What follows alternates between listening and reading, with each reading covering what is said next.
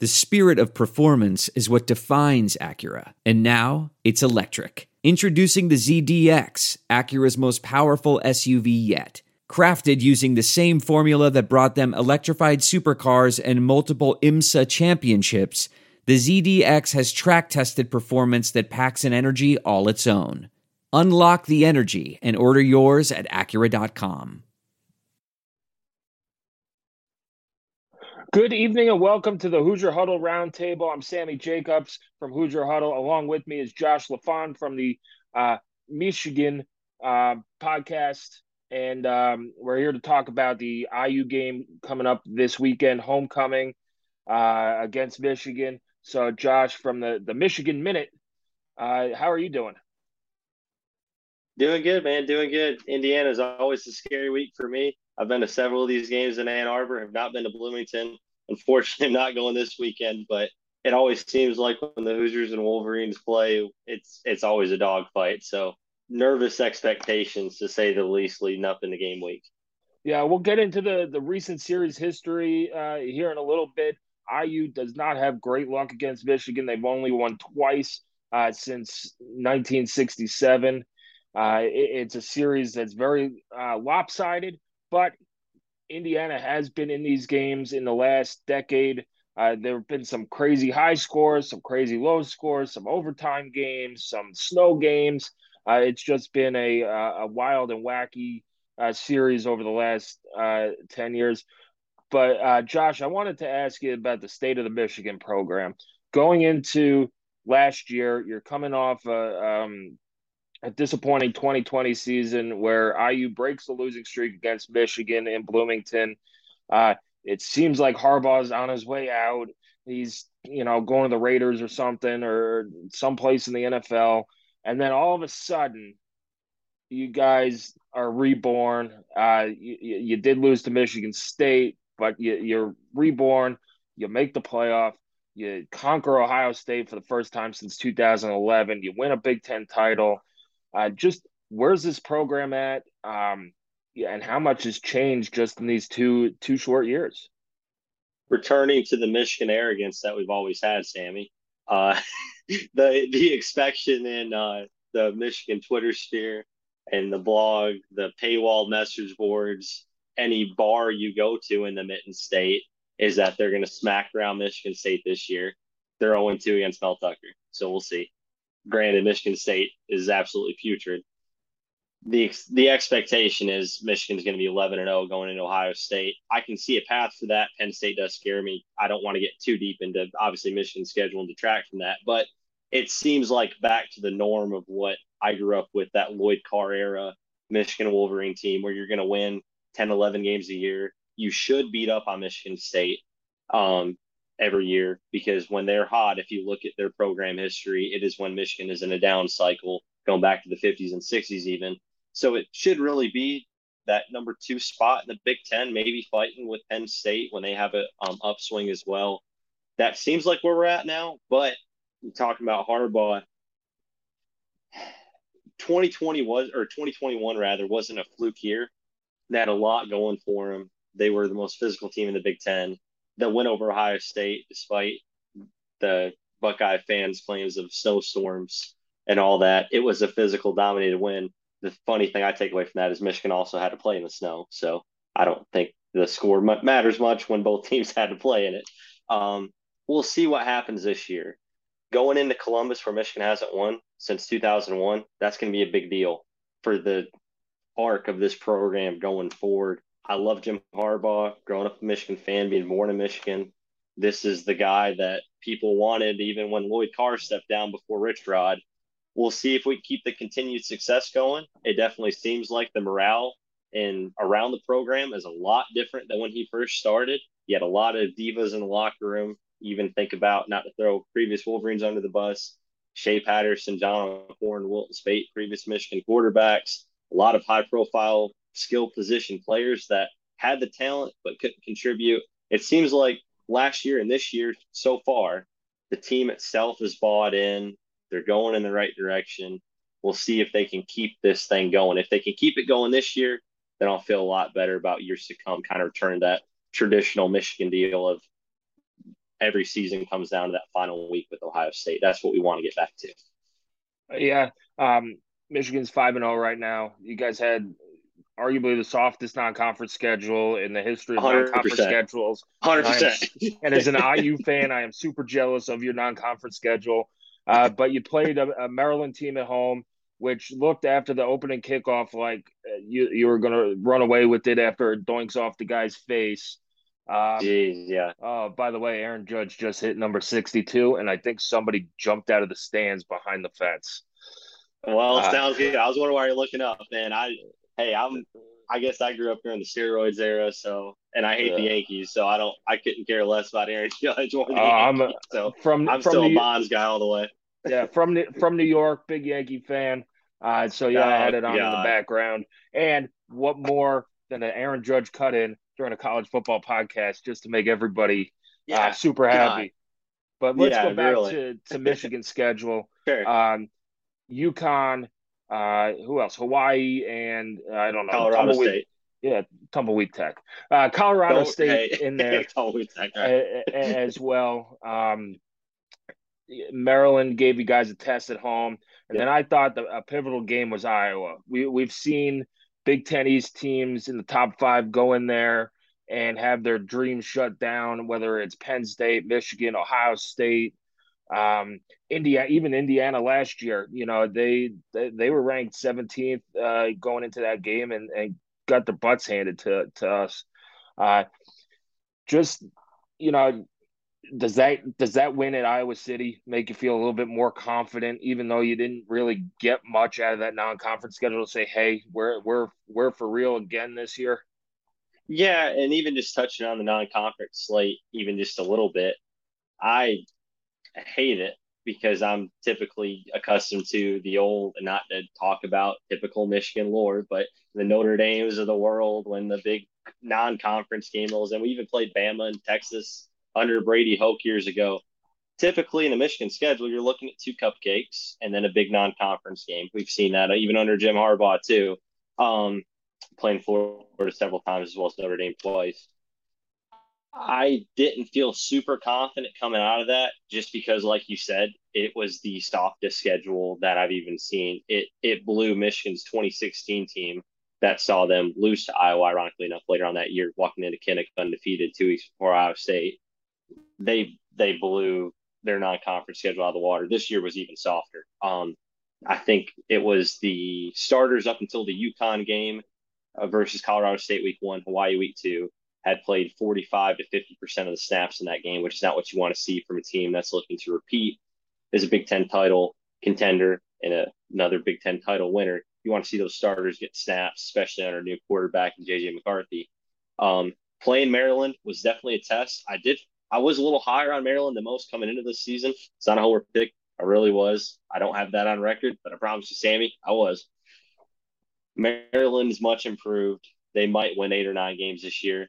They should have blown Michigan State out by more than they did. That score was not indicative of how much of a blowout that game was last week. But like you said, short story long, Iowa was the big test. We've seen Harbaugh teams fold in previous years where the chemistry wasn't right with the team. Not everybody's bought in. You're not fighting for that extra first down. You get that first sign of adversity. Devin Gardner, former Michigan quarterback, said the other day it was death by 1,000 paper cuts is how you have to beat Iowa. And it's true. Most Harbaugh teams prior to that wouldn't have wanted to do that.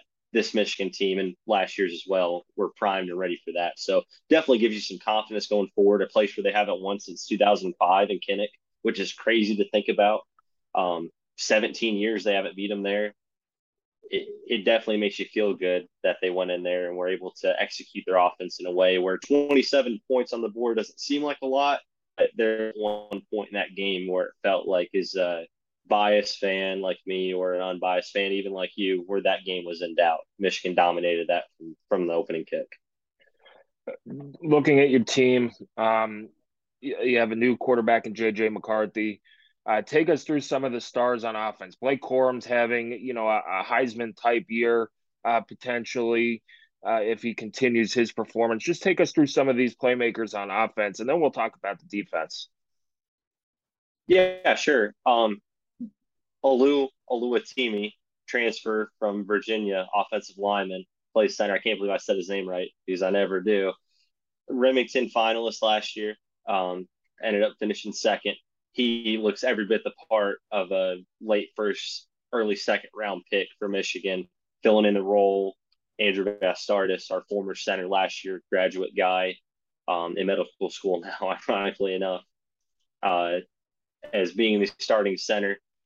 Got to watch for on the offensive line. He is a road paver, a road grader. He's amazing. Looking at skill positions, it's kind of where things get interesting. You mentioned J.J. McCarthy, Blake Corum. They definitely lead the offense. Donovan Edwards, I'll add two there in the backfield, kind of being that lightning to Blake Corum's thunder, if you will. The interesting part about Michigan this year has been Eric All, the starting tight end, has been rumored and reported to be out, potentially out for the year, seeking a medical red shirt. Projected prior to the year as a late second round pick. This year, one of the better tight ends in the country, possibly early third. He's looking like he's going to be out for the rest of the year. He played about a game and a half this season. Luke Schoonmaker, the number two, they're kind of a 1A and 1B role. Should fill in just fine. He's been one of McCarthy's favorite targets. What's really been interesting, though, has been the lack of distribution with the wide receivers. Michigan has a ton of talent at wide receiver. Off the top of the cuff, Ronnie Bell returns for his fifth year after tearing his ACL last year. Captain also for Michigan, Andrell Anthony, the sophomore who blew up against Michigan State last year. Roman Wilson, one of the fastest guys in the country. And then also Cornelius Johnson turned as well with some incoming freshmen that can contribute. But the issue this year has been, for one, the non-conference schedule, not being able to stay in the game because it's such a blowout, playing Maryland in the tight game when you need to rely on Blake Corum, and then playing against Iowa, a team that wants you to play up in front of them. So Michigan has a ton of talent at wide receiver, but they're just not getting the ball to them. And it's been dictated by, like we said, the blowouts the first 3 weeks, a tighter game than they probably thought against Maryland where they had to lean on the run game, and then a game plan against Iowa where you're dinking and dunking underneath and not getting these guys open in space. So Michigan is loaded on offense. It's just going to be curious to see when these guys finally break out at these skill positions outside of McCarthy, Corum, Schoonmaker, and Edwards, who kind of lead the way. You guys had an all-time great defense last year, which means a lot of guys go to pros. That's what happens. But it seems like your defense is doing just fine, even without guys like Aiden Hutchinson and Ojigbo and who's the defensive back? Daxton Hill. Yeah, Dax Hill. There as well. I got you, buddy. Who are some guys that have stepped up into that role, into those roles, and have made this defense a really, really strong one again? Sure, and your viewers are going to hate me because I definitely sound like a homer. I'm hearing myself talk, and I know how much of a homer I sound like. Oh, that's all right. It's funny. It's funny. The Michigan message boards used to call this a 3-star defense. Oh, you can't win with a 3-star defense. Blah blah blah blah blah. Well, this is a 3-star defense, and they look pretty dang good. DJ Turner looks like starting quarterback number one. I should emphasize. Looks like a future NFL high round choice. Somewhere between probably late first, early third round is where he's being projected right now. Jamon Green, another great man-to-man corner, really stepping up after, ironically enough, Michael Penix threw all over him a couple of years ago in Bloomington, potentially putting Jim Harbaugh on the hot seat. He looks really good. Safety is kind of where we're looking back and forth. You got a guy named Rod Moore back there out of Ohio, second-year guy. Decent in man coverage, a real hard-nosed tackler. Seems to have the football acumen that you need to play that position, but can be kind of suspect at times as well. RJ Moulton, guys expected to fill in for Dax Hill, has looked elite, ironically enough, in those 3 cupcake games to start the season against tougher competition. Against Maryland, looked okay. Against Iowa last week, he was out of sorts all over the field, making bad reads, dropped an interception as well. So that's going to be interesting. The biggest concerns on the Michigan team, I know I just railed on the safeties. They should be okay. Defensive backfield should be okay. Mike Sanders still moved over from slot wide receiver to nickel corner. Looks like an NFL player there as well, weirdly enough. The difference maker is the lack of depth at linebacker for Michigan. They lost Josh Ross last year, who was probably a bigger loss to the defense than even Aiden Hutchinson and David Ojabo. Not as good of a player as them, but was a captain on this defense for 2 years. Actually, captain thrice times, or twice, sorry, 2020, 2021. Really knew how to get guys lined up, was always in the right place at the right time. Linebackers have been a struggle this year, especially in coverage, and even more so getting guys lined up. Another position to look for, the interior of the defensive line is good. The edges are where we want to look for, especially after losing Ojabo and Hutchinson, like we talked about. Got a couple of guys stepping up. Ayabioki, former transfer from Alabama who played at community college last year. We'll see how that goes. He's looked pretty impactful, had a game-stealing sack and quarterback pressure last week against Iowa. Derek Moore, the freshman out of St. Francis in Baltimore, looks pretty good to fill the part as well. We'll see how they fill those parts on the edge, but definitely if Indiana's looking to exploit any part of this defense, it's going to be hitting stuff across the middle, getting those linebackers in confusion, as we've seen them do before, kind of that speed and space stuff. And then as well as hitting those plays at the edge, because those have been the two weakest points of Michigan's defense thus far. Yeah, I was going to ask you the next set of questions was what can IU exploit on offense if they're going to win the game? You said it's the middle of that defense and the edges of the line. Let's look at the offensive side of the ball. What are some of the things that IU's defense could attack on Michigan's offense that they might be able to take advantage of? Yeah, and just with trying to put it in layman's terms, I guess, having a brain fart here, whatever they can do to disguise coverages to JJ McCarthy. Now, he's a smart quarterback, he's a talented quarterback. This offensive line won the Joe Moore Award last year's best offensive line in the country. They look even better this year. We talked about the skill positions earlier. Despite losing Eric Hall at tight end, Luke Schoonmaker is more than capable. They've got plenty of depth behind him. It really comes down to the quarterback. We saw Maryland do that here a couple weeks ago. People were wondering, oh, well, why isn't JJ doing this, doing that? Well, it's because Maryland threw coverages out that he had not seen up until that point in his playing career. They were plenty of disguised things. He's a second-year player. He played in limited snaps last year behind Cade McNamara, and it's now his job. Whatever Indiana can do to bring some exotic blitzes, kind of confuse the looks he's seeing, maybe present a zone but drop into man, vice versa. Those are going to be the plays that you want to test McCarthy with. Awesome. And then finally, want to get you out of here. If there's one matchup you're watching as a Michigan fan, which matchup is it going to be? It could be player, position group, either one of those. Uh-oh, I think I lost your audio. Can you hear me? Yeah, now I can hear you. All right. Yep. Sorry about that. I don't know what happened here with my headphones, but sorry. Can you repeat your question if you don't mind? Yeah. Which matchup? It could be a individual person or a unit wise. Which matchup are you watching as a Michigan fan to tell you how this game is going to go?